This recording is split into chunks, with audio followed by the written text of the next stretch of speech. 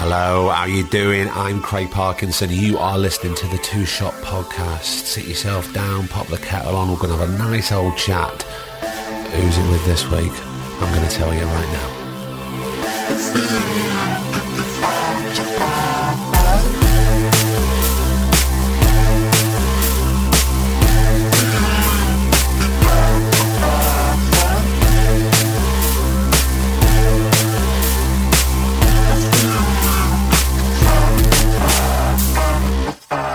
How the devil are you?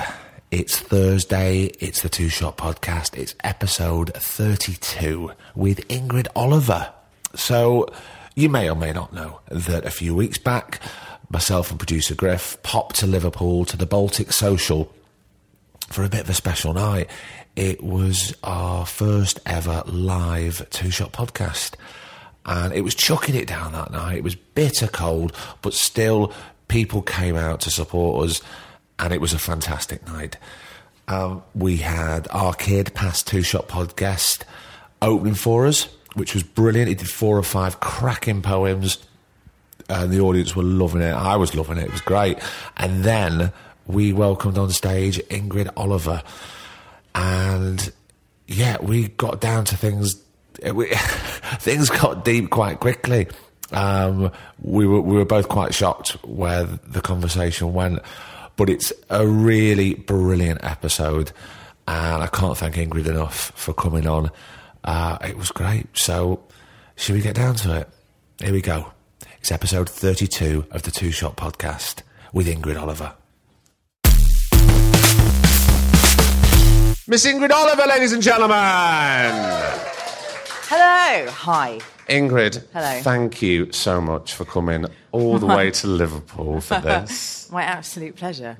The thing is, when you invited me to do the podcast, yeah, and I'd heard it, and I knew it was like an intimate tete-a-tete, and now we're doing it live, and because my background is live comedy, my immediate instinct is to stand up, take the mic, and do a tight 10.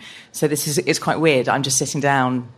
I want to be entertaining, and Well, what we can do, you will be entertaining, but let's just pretend it's me and you in the room. Okay. I'm not being rude, by the way. We'll just forget about you lot for the bit. But let's just think. We'll just talk about you, and it's just me and you in the room. All right. Will that be all right? Goes against every instinct I have, but I will fight it for you. Fight this for at least the next hour. I will. Okay. Ingrid, will you tell me about your surname? Oh, hang on. Straight in. Because I introduced you as Ingrid Oliver. Yeah. Do you know my real surname? No one knows my real surname. Can we talk about this? We can always edit this out. Okay. Obviously not for you, but see, I told you you'd get some juicy bits if you came live. Bang, he's straight in with the first one. That is a really good interview, Tony. You've really unsettled me immediately. You don't get that with Philip and Holly in the morning. All right, Piers Morgan. Calm down. Yeah, no, I don't know how you know this, but yeah, my real surname is not Oliver. My real surname is Polish, and it's quite long and unpronounceable. And I'm not going to say it because I like having that separately, because that's one of my bank statements. I haven't been through your bank statements. Let's just sort that out. I don't believe you at this point. But no, when I was at drama school, I remember a casting director came in to give us a talk, one of those advice things, what to do and what not to do.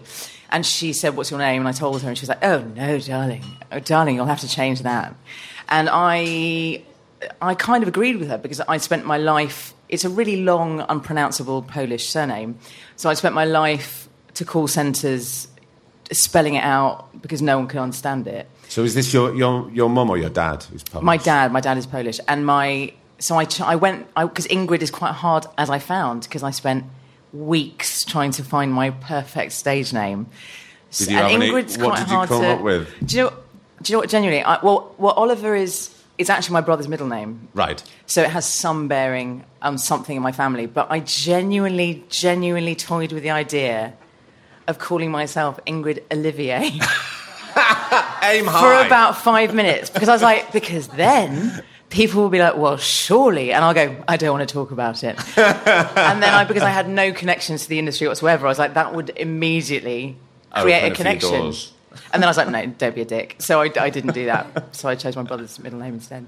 So tell me about your mum and dad while we're there. So your dad is from No, whereabouts in Poland? This is like, I should be paying you for like a psychiatry lesson.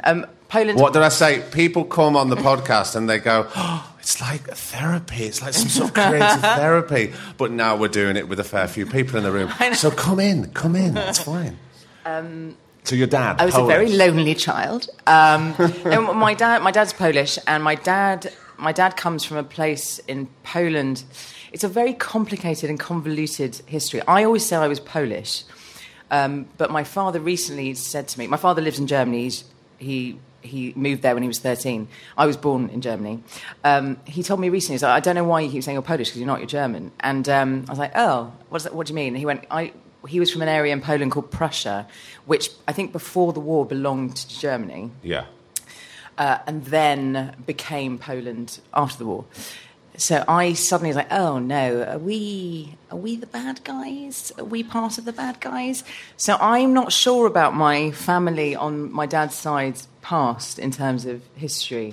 But I know they came from a very small, literally a tiny village. My dad's dad was a fisherman. And my dad came from, a tiny place in the middle of nowhere and moved to Germany when he was 13. And I was born there. Whereabouts in Germany were you born? I was born in Ludwigshafen, which is in the near von Frankfurt. Yeah, it's very good. I believe you. After that, I was a bit on the fence. That was my hello German. I do speak German. My dad doesn't speak English, so I speak. Well, he does speak English a bit, but I speak German with my dad. But yeah, it's in the middle of Germany. It's quite a boring part of Germany. It's not very interesting. And what did your dad do for a living? Or what does your dad do for a living? Well, this is the thing. My dad. So he came from this background. He came from a very poor background, from what I understand of it. Moved to Germany. They didn't have any money. Then I think my dad studied to become an engineer, and met my mum. They moved to Kuwait. When I was about 3, we all moved to Kuwait. No, but anyway, so my dad he did quite well, and he retired quite young.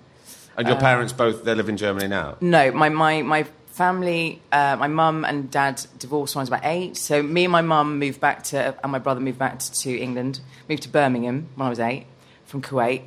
I used to have a very strong Birmingham accent. Yeah. Really? Yeah, I did, yeah, because that was the first place I'd lived in England. So I till the age of 9, lived in Birmingham. And I was a proper Brummie. Don't ask me to do it, because I won't. I won't. This is not won't do it. It's not a performing podcast. Good. We'll do that at the end. I'll go through all my best accents. So I lived in Birmingham. Yeah, and my dad is now back in Germany. And so at that time when your mum and dad divorced, where was he? Did he stay in... He was in Kuwait, He stayed in Kuwait? Yeah, he stayed in Kuwait, yeah. How was that for you? Oh, God, I don't remember. Oh, God. Well, my mum...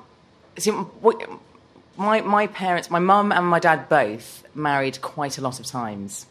So my mum has been married 4 times. Right. And my dad has also been married 4 times. So there was always some... It's one of those things, I think kids are quite resilient and they get used to things quite quickly. So I think as soon as we got back to Birmingham, my mum married somebody else, and then my dad married somebody else, and it was just like, that's just the way things are now. So it was sort of...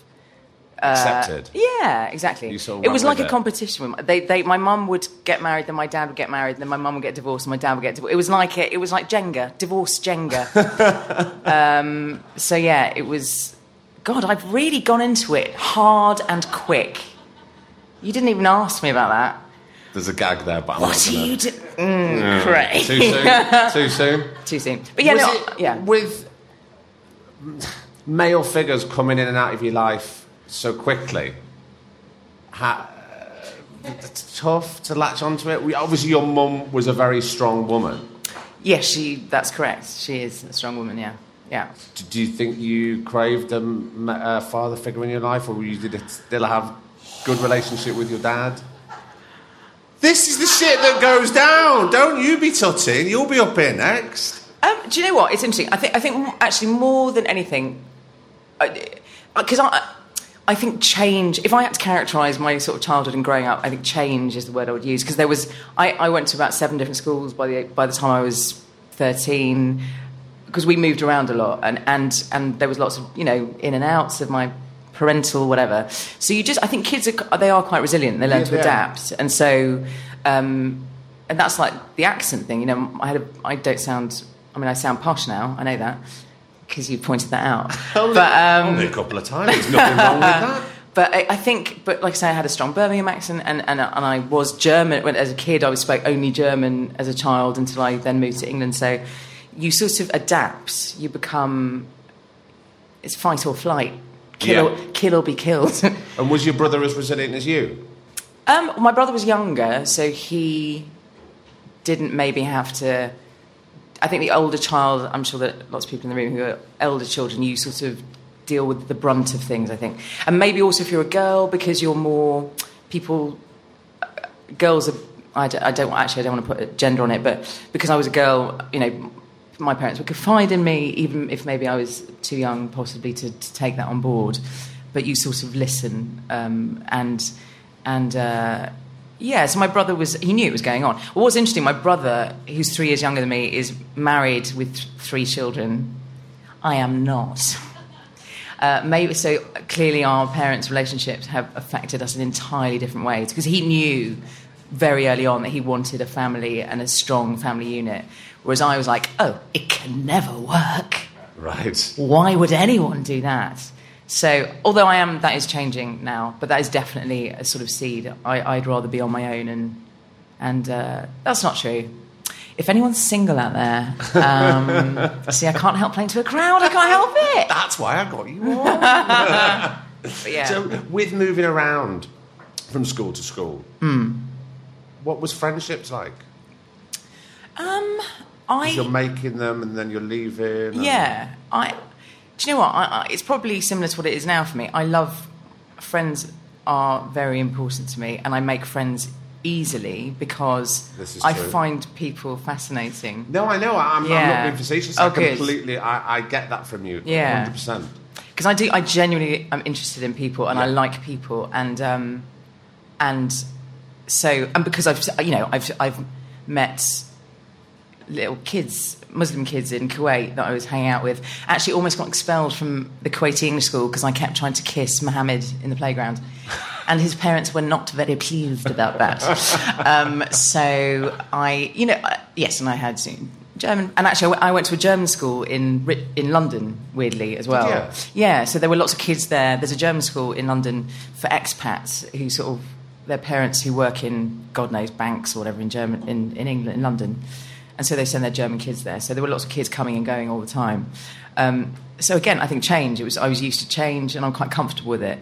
To the point where actually, if I'm too long in one thing, I get anxious, which is probably why I'm an actor and a performer, because you don't. The nature of the job is that you change it up every few months. Have those very intense periods of work, and then it's gone. Yeah, and intense friendships actually. Yeah, well, that's the thing, isn't it? You get on a job, you don't know these people, but you're you're thrust into these immediate intense relationships because you have to. Yeah. Although I have to say, I did a job.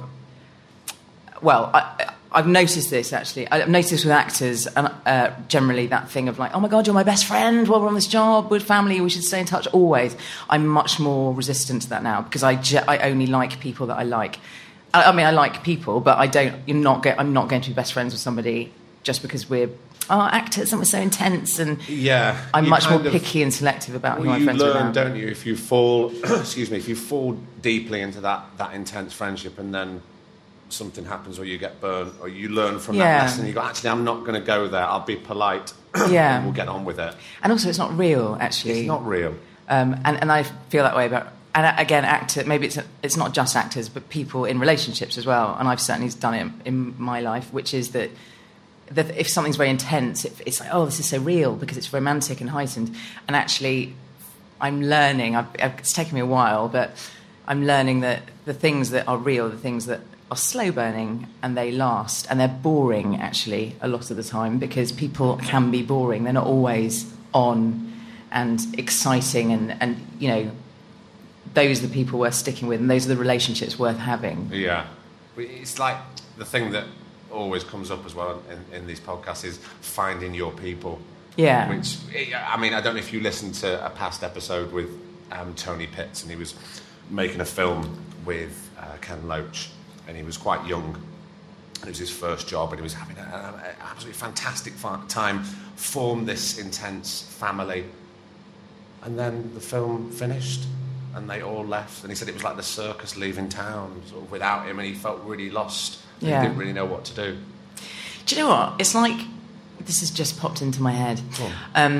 I studied Italian at university, and I lived in Rome for a year, best year of my life, when I was 21. And actors are a bit like Italian men.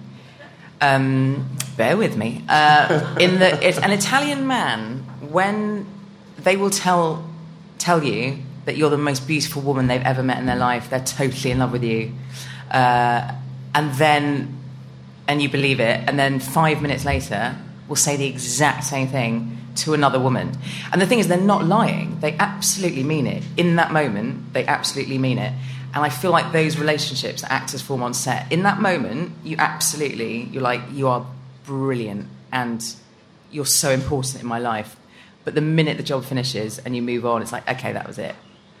And that's fine. It doesn't mean it wasn't real. It just means it was I'm now contradicting myself. It just means it's a certain type of real in that moment. But it was that moment. Yeah, and that was it. It was a moment.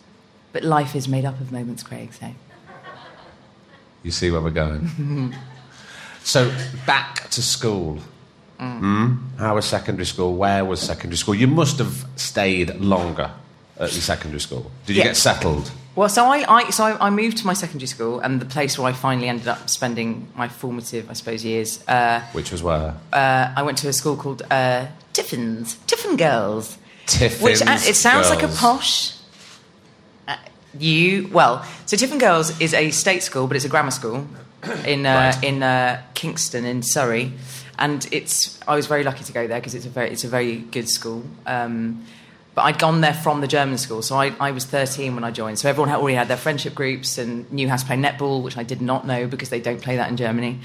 And I got to the school playground, and there were the inevitable Nazi jokes because that's what it's the most obvious and the easiest thing to do. And kids are cruel. And kids are cruel, but I was lucky, and I made friends quite quickly who I still have. Well, Lorna Watson, who was my double act partner. We went to school together. And were you academic? Do you know what? I would say I was lazily academic, as in if you'd have put the effort in. Yeah. I do like books and I like learning and I'm quite good at it, I think. But I was quite cocky and lazy and didn't really put as much effort in as I could. But also the school I went to was very academic, so I was the sort of... there were people who were really, really fucking smart, and I was quite smart. So that annoyed me. So I was like, well, I'm going to be the best at smoking and drinking if I can't be the best at, And were you rebellious? Yeah, I was. I would say I was, yeah. I was. Not to the point of danger. Like, I was too self-aware to really mess myself up. But, yeah, I did all the things, smoking, drinking, running away from home for a few weeks, and which my mum did not mind at all. I ran away from home for 3 weeks. Mum didn't know where I was. Totally fine. Where did you go for 3 weeks? But this is the most middle class running away, right? I ran away. I rang my dad in Germany. When you're a child of a divorced, from a divorced family, you learn to be very manipulative, and you learn how to sort of guilt your parents into stuff. So I rang my dad and I was like, I'm really unhappy, which was true at the time. I was unhappy at home. My mum and I were quite... She's a very strong personality, and I was becoming a strong personality. So we'd had a fight. I can't remember what about. But so I rang my dad. I was like, I am running away from home, and you need to give me some money, otherwise I will be on the street. So my dad, he sent me like a few £100, and God, So there was a lot of planning. There was a lot of planning going into that. I was a Tiffin girl, for goodness sake. So always plan ahead. But I rented a room in a bedsit, sort of about... How old were you? I was 16, I think, at the time. But I rented a room in a bedsit down the road, about 1,000 metres down the road from where my mum was. But she didn't know that. I was away for about 3 weeks. I had a great time. I bet you did. Although I had a really strict landlady, I remember bringing a boy home, and she found me on the doorstep snogging and sent him away. And I was like, oh, I might as well go back to my mum's then. So that was that. Yeah, it was about 3 weeks. But yeah, and my mum and I, it was funny. She didn't give in. She didn't go, oh my God, I was so worried. She packed up my stuff, packed up my room. So when I think I let myself back in one day to see if she was there, or I had to pick up some stuff. And she put all my stuff in boxes and was like, "You're done." So I ended up apologising for whatever it was that had happened, and then I moved back in again.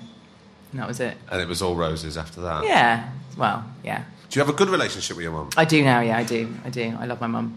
Yeah, she's amazing. Yeah. And what does she do for a living? That's an interesting one. She has done a lot of different things in her life. She always said that she had kids very young. She was like 21 when she had me. No, 24, sorry, when she had me. But she did lots of different things. Most recently, I hesitate to say this. Please don't hesitate. No, do. You don't have to say anything you don't want to say. No, I will say it because it's fine, because we're all have our own things. My mum always was either... She was left of centre, politically, I mean. Not mentally. She was left of centre politically. Then she met one of my stepdads. Right. And he was a Conservative. Uh-huh. And he ran to be a Conservative MP in Chorley. So me and my mum and my brother moved up to Chorley so that she could help him campaign to be a Conservative MP. We had the fights that we would have round dinner when we were eating, because I was a student at the time, and I was like, fuck the Tories, fuck you. And he's like, go to your room. I was like, you're not my real dad, and all that kind of stuff. That comes out. That kind of stuff. But my mum has since then, they're not together anymore, but my mum, she stood for the Conservative Party in the last couple of elections. Really? Which is quite hard. It's quite hard. I love my mum, obviously, and she's a good person. Like, she's very liberal. She's not any of the things that people associate, when you've got these caricatures of Tories. But she did run for the Conservatives. So I had a very weird thing where I went up in the last election to be there on election night, on results night. And I wanted her to win because I want my mum to be happy, but also I didn't want her to win because I don't believe. Yeah. So that was a very tricky one. And she lost. And she lost, obviously. And not obviously, but she did. Yeah. So that was hard for her, but... And is she carrying on down that road? Or? No. I don't think so. I hope not. If you're listening, Mum, see the light. No, but she's one of those people. She's just she's amazing. She'll do something for a bit, gets knocked down, gets back up again, does something else. She's had a very Both of my parents didn't have normal career trajectories. I never asked about your brother. What does he do? My brother is an engineer. Is he? Yeah, he's very smart. His wife's an engineer. His kids will probably be engineers. So where for you did the performing and the acting... Finally we're getting to the acting bit. We have to build up to these I don't think I've ever told anyone as much as I've just told you. Good night, thank you, good night, we're done. I genuinely don't think I've said half of these things out loud before in my life. That's really weird. Anyway. That's because we don't like to plan things. Now you know why I don't like talking to people before they come on the podcast. And I wouldn't have told you if you'd done it there. I wouldn't have asked over Now that there. we're sitting here in front of a room full of people. Where did the performance come into it? Where did it come from? Because... You say your mum did lots of different things. Was she ever... No. Neither of my parents were that way inclined. But I think... I've thought about this because I do wonder, because it was quite late for me to actually do it, start properly.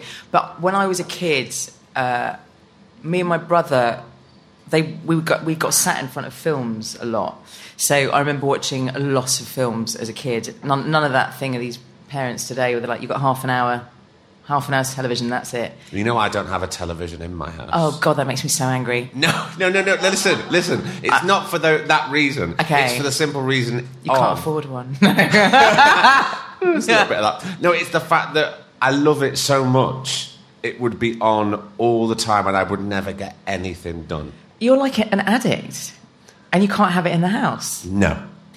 Oh my God. But my wife... It's like me and cocaine. It's not, I'm joking. That's a two-shot pod exclusive. We can probably cut that bit out. or we'll leave it in. Yeah, no, but my wife's the same. Really? Yeah, I remember one of the reasons why we got rid of it is we were living in Camden in our tiny little flat, and we were sat on the sofa watching some old dross. I mean, it was like really... I'd have to have a shower now. It was that horrible. It was like some Celebrity in the Jungle, one of those horrible things. And we worked out that we hadn't really spoken for a good hour. And we just went, this shit is not healthy for us. So what do you do now instead of what do you do? That's a whole podcast in itself. No. No, what do I do now? We make time. The way that television's consumed nowadays, one, you don't have to have a television set in the corner.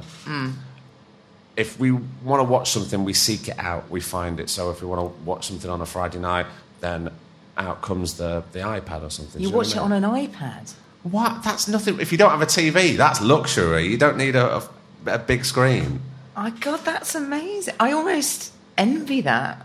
It's like Christmas. It's like, we've got an iPad. It turns into a treat. It turns into a little Instead treat. of it being on the time. Anyway, this isn't about me. No, but I'm fascinated. But I'm always... Yeah. So the television was would you say, and I don't mean this in a cruel way, was the television a bit of a makeshift babysitter? Oh, 100%. Right, yeah. okay. Because I was talking, a lot of my friends have kids now, and I watch them spend so much time with their kids, entertaining them, constantly doing things with them.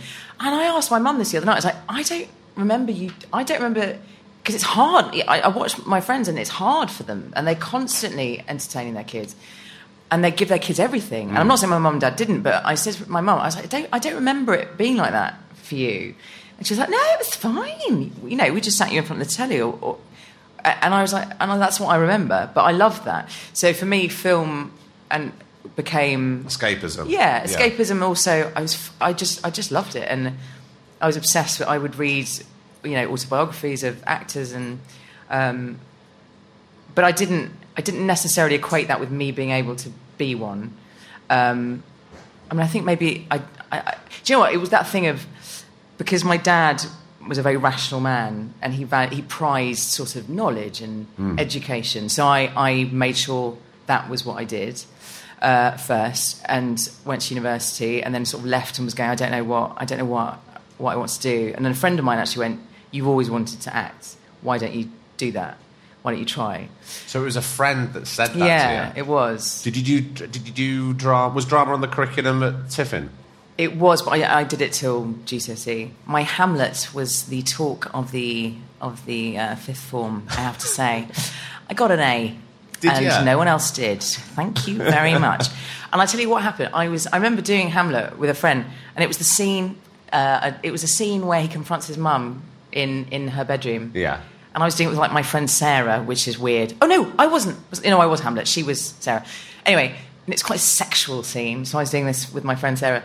I got really into it. I remember so clearly that was the first time, probably the only time I've ever done it, where I was like, oh, I'm being somebody else. This is it. This is acting. But I got so into it and carried away. And I remember at finishing, I was crying. She was crying. I was like, this is going in great guns. And at the end of it, I finished. I was like, just sweat, my chest heaving. And I looked out, and like all of my class were just like silent, slightly in shock. And I was like, oh my God, it was that powerful. And actually what happened was, and I still have this today, and even talking to you probably now, but when I'm filming, people are like, you need to slow down. Because I was like, and I'd done the whole thing at sort of double speed, spitting and breathing everywhere.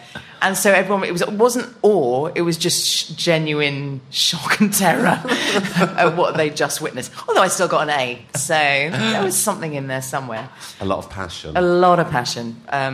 So after that GCSE and you went on to A-levels, would you not pick up the drama then in the A-levels? Or? No, I didn't. I did languages, went to university, did languages. I did one play at university, and I got the lead. And the only reason that happened was because it was in German. It was a play in German. I was the only fluent German speaker, so I by default got the lead. And I found someone recorded it on VHS because I'm 90 years old. I saw it. I was going through my study. I was clearing out boxes and I found this tape. How did I watch it? How did I watch it? Anyway, I don't have a record player. But you A couldn't video recorder. watch it on that. I must have watched it. Anyway, I somehow watched it. And it was me doing this German play.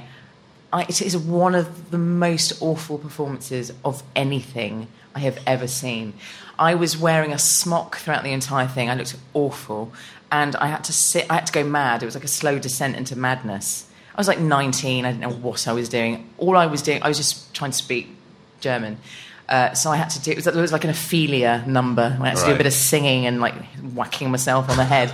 It was absolutely... But I did it in this weird monotone. That's what was weird about it. I had no idea about modulation and acting, that you can be natural. I was terrified, and it was just this weird... And who was directing you? Oh, God, it would have been like The German Professor. It wasn't like a proper play. Right, okay. But it was in a theatre, and so that was it. But I left, that was it. That was it for like years. And this was at uni? This was at uni, And yeah. where was uni? Oxford, I went to Oxford. You went to Oxford? Yeah, but a friend... And what's interesting, after I left university, and this friend said, you should try acting. Who was that friend? Do you remember? Someone... Yes, Tanya Bowler. Lovely. Do you know her? I know her work well. And actually, I applied to... I was like, no, you're right. And so I was like, right, I'm going to apply to drama school. But I was like, but I'm quite old now. I was 24. So I'm really old. So I need to go do like a 1 or 2 year course. I can't possibly do a 3 year course. So that ruled out some of the big drama schools. And then I applied to LAMDA and some other places. But my best friend from school and uni, Catherine Parkinson. I know of Catherine. I've met her. Yeah. And so we went to school together, and we went to... Was she at Tiffin's? She was at Tiffin's. She was at Tiffin's. Yeah, I'm going to get all the Tiffins on at some point. We're They'll going all to come circle on. back around to that. But she'd done like... and she'd gone to Oxford as well, and she'd done about 5 plays a term from the day she got there. And she was amazing. And we both applied to LAMDA. I don't think she knows this, actually. I hope she doesn't listen to this. Not that it matters. But we both applied to LAMDA for the 2 year course, and we both got in. And I knew that she was going, and I was like, I can't go then, because I can't do that. Did you feel intimidated? I felt intimidated, not by her necessarily. I just knew that I needed to go somewhere where nobody knew me, so that I could be shit, frankly, and fail badly, and not be self-conscious about it, because I was very self-conscious. And so I knew that if I was in a dramas class with one of my best friends, I wouldn't be able to do it. So you sound like you're sorry to interrupt. You sound like your confidence was quite low at that point, or certainly your self-esteem, if you're thinking like that. And to apply to drama school, that's a big thing. If you're like that and you're feeling like that. I spent I ended up going to Arts Ed to do a 1 year postgrad. And Put the brakes on. Oh, no, but I'm about to... The self-confidence thing. Oh, no, go on. No, but you applied for LAMDA and you got in. Yes, I did get in, but you mean to turn it down? Oh, this is why you turned it down? Yeah.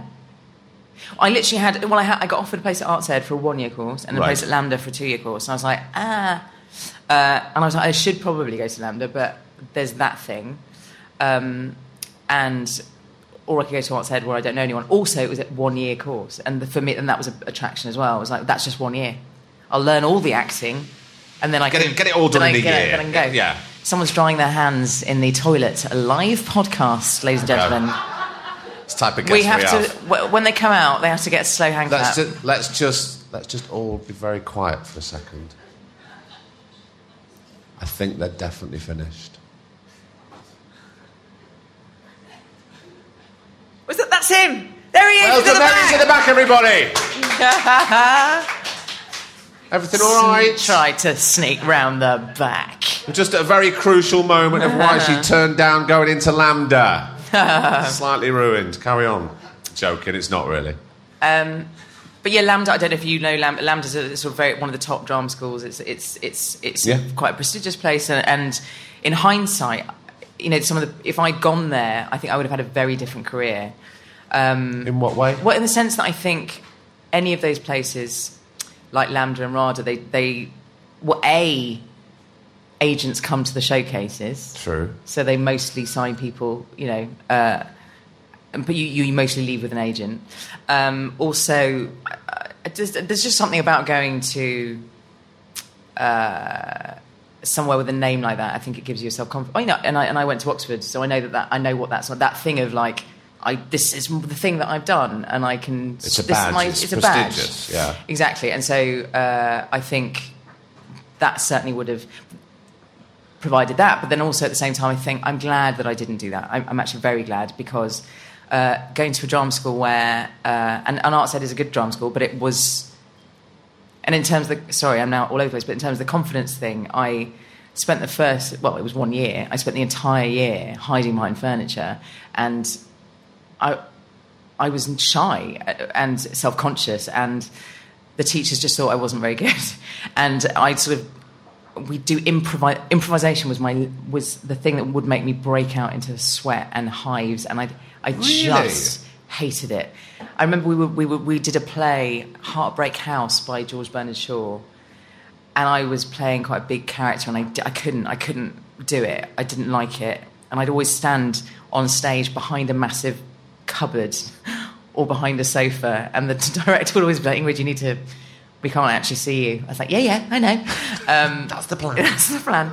Or we did this. I remember once we did this big improvisation as a class around that play. So we all had to sort of walk around the room in character, shouting or doing something equally mortifying. And this one actor, I remember, he does very well now. He shall remain nameless. He's lovely, but he sort of ripped off his shirt and was sort of standing there roaring. And I remember thinking, oh my God, I am never going to be able to do this. What am I doing? Why am I here? I was going to say, was there a point where you went, why am I doing this? Yeah, why if I'm not enjoying here? it, I'm not enjoying it. It obviously wasn't making you happy. No. But then we had our final showcase, and I was given a part in a play, and it was a comedy part. And again, I wasn't getting it. Rehearsals, my director was getting really frustrated with me, and I was getting frustrated with me. And I don't know what happened. Somebody said something to me. Someone said, "You need to play this like you're Miss Piggy."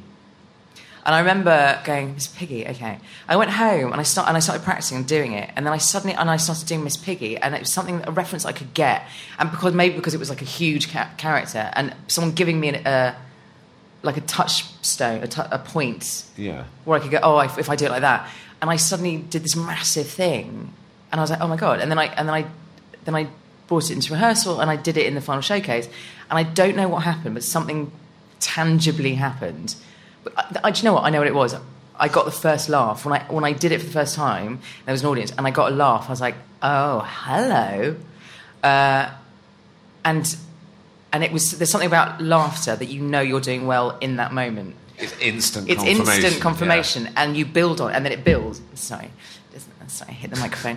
And it builds, and it carries you, and it lifts you, and it just becomes this thing. Yeah. And I remember it was a massive turning point. I got there just in the nick of time, like literally in the last week of my drama school, and I went, this is okay. I still think it's amazing that you lasted Yeah. that long, yeah. Being unhappy and shy. And I wasn't unhappy. There were glimpses of, I might be good at this. Because actually, do you know what it was? I think because I was quite introspective, and I think, not to say this about myself, but about other actors that I observe, when people are introspective, there's something more interesting about watching that. And I had drama teachers feedback that there was something interesting to watch because I wasn't out there I wasn't like pushing it out there. Yeah. So maybe that shyness was something I was like, maybe that's something, a quality that I can explore. Although then I did sketch comedy, which is the literal opposite of that.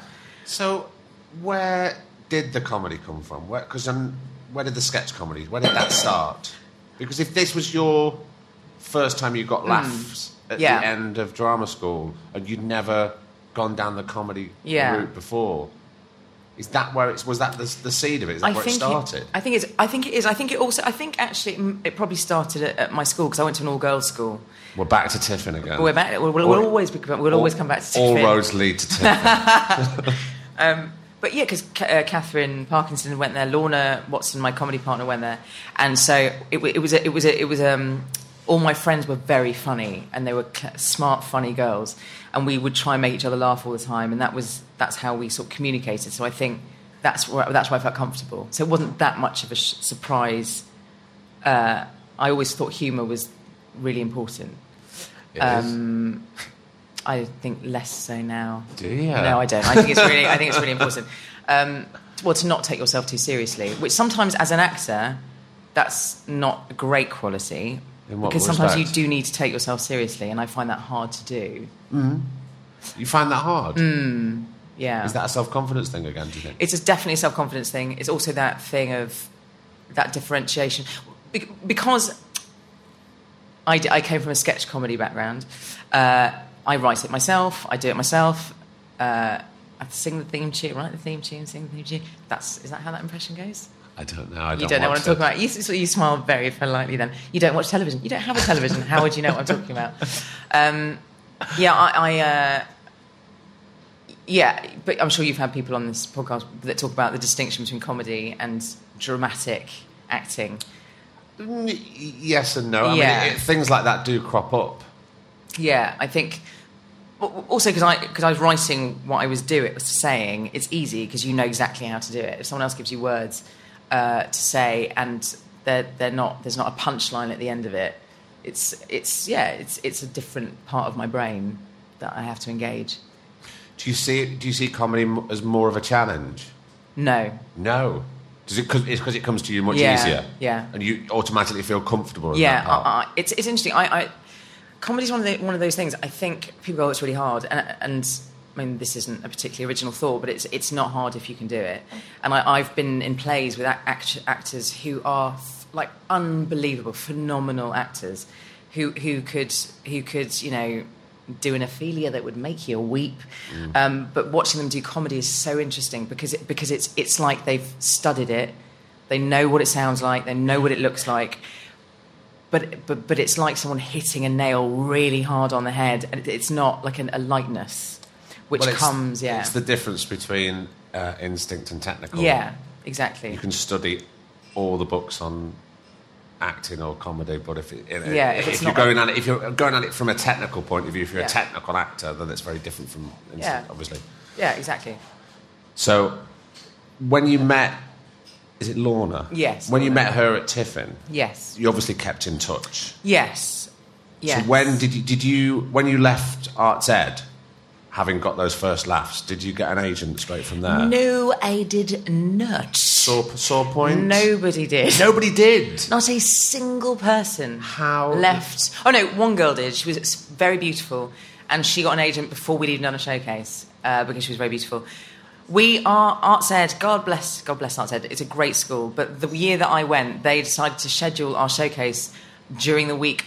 It wasn't their fault. During the week of a tube strike, and also it was supposed to be in a central London theatre in the West End, and it ended up being in a pub theatre in Turnham Green, which is like in the middle of nowhere. No. So we had about 2 agents turn up. I was playing. Topical. I was playing Shirley Valentine. In my agent's showcase, thank you. And I obviously had a Scouse accent, and I don't mean to boast. We'll get on to that in a minute. I don't mean to boast, but the one agent that did come was interested in signing me because he thought I was from Liverpool, and he was like, we need one of those.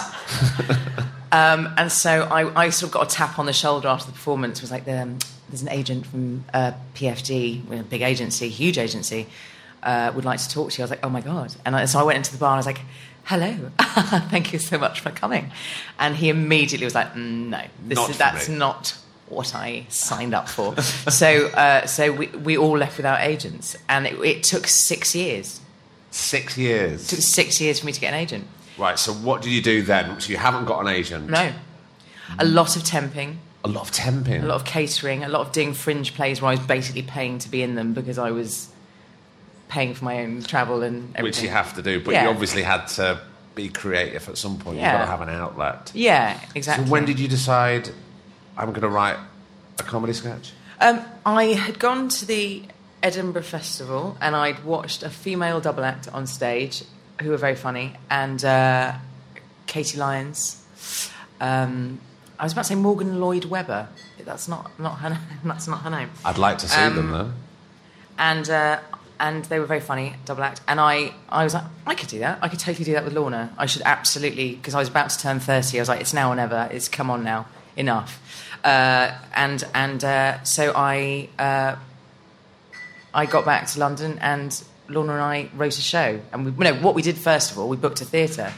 Before you'd written a show? Before we'd written a show. Ballsy move, I love it. We booked a theatre, we invited all our friends, like, we've got 2 months, we've got to write something Where now. was the theatre? It was the Canal Cafe Theatre, which and it's a really nice, like, pub theatre again. But again, it's one of those things, like, we had no idea if we were funny, we had no idea if anything we were writing was any good until the first moment we walked on stage and the first laugh we got, we were like, oh, okay. Relax. We're all right. And literally that night, I think, I got an agent. There was an agent. Oh, I forgot to mention, I worked in I'd gone into casting for a couple of years to make money and to keep my hand in the game and sort of and meet people and stay connected in the world. So I had agent friends at that point, and they came to see the show, and I signed with them. Was there ever a point in that 6-year period before you'd written the sketch where you thought, do you know what? No, I can't be doing with this. No. No, you wanted to still carry on. To be honest, yeah. I don't know if it's blind arrogance or just, I knew. I sort of. It is, but I just knew it would be okay, and I don't know how I knew it would be okay, but I just was like, no, I think it's going to be all right, and I think it's going to be okay. I don't know why. I just felt like, yeah. And that agent that you got from that performing the sketches there, was that to take you both on? Yes. Yes, it was, eventually. So in a way, that agent was buying you two as a double act? Yes, and also looked after us individually for acting as well. Yeah. So that was that, yeah. Was it difficult or scary?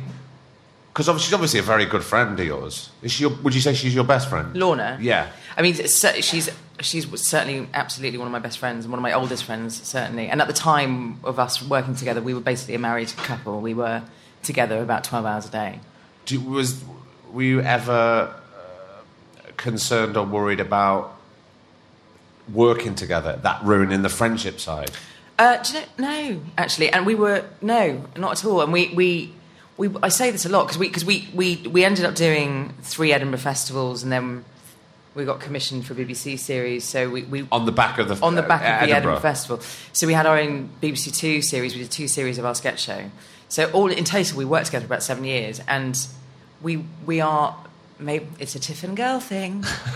We were so. I think we had 1 fight genuinely in 7 years. In all that time, yeah, and it involved buying props for our Edinburgh show, and I think we were just tired, and we had to buy a watermelon, I think, and we couldn't find one, and we were just ratty, and it involved her walking about a metre ahead of me for about 5 minutes, not talking to each other, and then that was about as much as we could bear, and we made up again. We genuinely didn't fight at all, because the friendship was the most important thing, actually, first and foremost. That's amazing that you remembered that. Yeah. Some things can lose control. Yeah. Now, I don't want this to...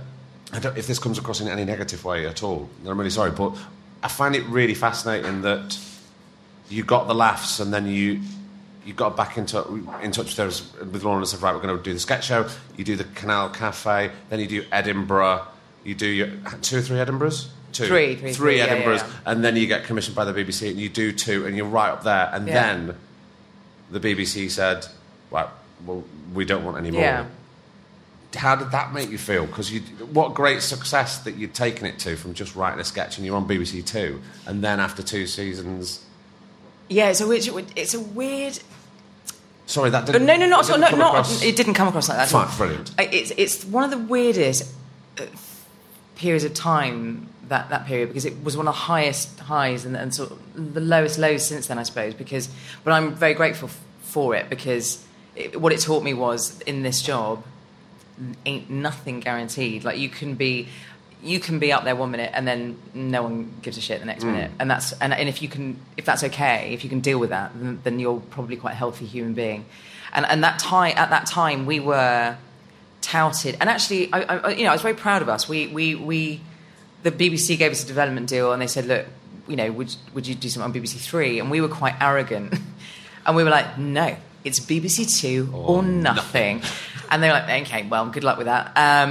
No one knows who you are, and also our schedule is full for like the next 5 years, so no. And we were like, fine.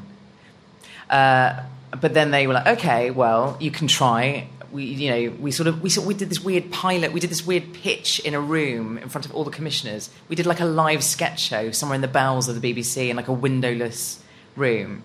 No laughter. Me and Lorna literally there were all these commissioners, very serious people, and we had like a what's it called? What are those things called that you women in films in the olden days change behind like a the screen, like a screen. Yeah. So we'd do like a ridiculous, massive, over-the-top sketch and then run behind the screen, and literally there'd be dresses thrown over the top of the screen and come out in a different outfit, and sort of all very Amdram. And were they laughing, or were they just like? No, they were very kind. Actually, were they? They were kind. Although there was one person we were told don't try and shake his hand, or he doesn't want to. He's not very touchy-feely. I know who that is. Do you? Someone told me that about him. Yeah. And do you know what I did? I made a beeline for him, completely forgot, and I gave him in one of the sketches, I gave him a massive hug, a little kiss on the not on the lips, on the cheek, and I just saw he froze, and I was like, oh my God, what have you done? And I remember looking at Lorna and she was like, oh my God, and he we finished, and he filed out of the room, and I was like, I completely fucked it. And he's gone to wash himself now. But maybe he liked it because we got the show. Did you? But yeah, so after saying, yeah, BBC Two's going to be quite tricky, we got the commission, couldn't believe it. But then with that came the pressure of, oh right, you're on BBC Two now, you need to really bring it. And it was interesting because it was, the stuff we'd done live was very different from the stuff we did in the show. We had to find a new way of, because sketch shows, they're quite expensive, and you have to do recurring characters just because of financial financial reasons. Do they want that? Do they say we want a recurring character? And that was not sort of something that we had done particularly before, so we were a bit hesitant and reticent. But listen, we've got a BBC Two show. We need to play the game, and we did, and I think I'm very proud of it now. But it was out of our comfort zone, and it was funny because it was so hype. I remember so many articles about are they the next French and Saunders, and that's just it's not fair, because at the time I remember doing a count. There was something like 10 male double acts on television, 10. Mitchell & Webb, Armstrong & Miller, Mighty Boosh. There were just a lot of them. And because we had literally been the only female double act since French and Saunders, that's who we were compared to. Yeah. And that was an unfair pressure, I think. So it was a lot to live up to. And it was hard. It was the most stressful time of our lives, but also it was also brilliant. I'm so proud of it. You should be. It is actually amazing what you did. Thank you. It was a lot of work, but it was really freaking great. So yeah, when we found out we didn't get the third series, well, not that there was ever a third series planned. It was just each series you get recommissioned. It was really sad. It was really sad, but it was also a bit of a relief because it had taken over so completely our lives. I bet. Yeah, I mean, we were basically writing it, acting in it, doing a lot of the production side of it as well. So it was full on. Yeah. We put on each about 2 stone. What's interesting with actors, when they know they're about to film something, they don't eat. I ate a lot during that period because we were writing the show before we filmed it for 6 months beforehand. How we would create is we'd go away somewhere really crap, like a I don't know, like a caravan, or not a caravan, like a log cabin somewhere in, I don't know, the New Forest or something, and drink a lot of Prosecco and think that that's how we'd come up with ideas. And all the ideas we'd come up with, we'd look at the next day when we were sober, and they were utter dog shit. But we ate a lot, we drank a lot through stress, smoked a lot. So by the time it came to filming, I watched those series back, I'm like, oh my God, literally, about 2 stone heavier, did not care. because that's the other thing. It's like with comedy, and that's what I'm also grateful for, is that there's a lack of vanity. There has to be. I don't buy into those. Well, certainly in good comedy. In good comedy, I would say. But that's a personal thing. I don't buy into vanity in any acting actually, comedy or not. So yeah, which is lucky. You see, we started quite heavy and we've ended quite light. Yeah, I see what you've done. See what I've done? Yeah. Well, look, I can't thank everybody enough for coming down tonight.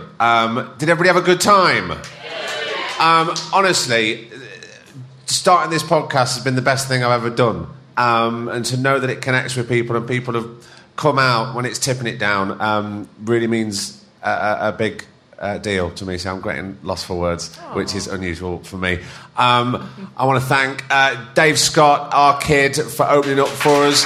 I want to thank all our sound team from Lipper. Obviously, producer Griff from the Two Shot Podcast is amazing. And a massive thanks for Ingrid getting out of her comfort zone in London and coming all the way up north to see us. Ingrid Oliver, ladies and gentlemen, thank you.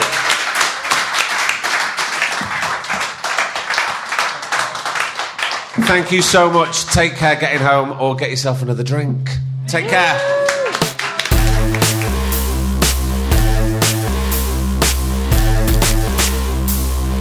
And there we go. Episode 32 is done.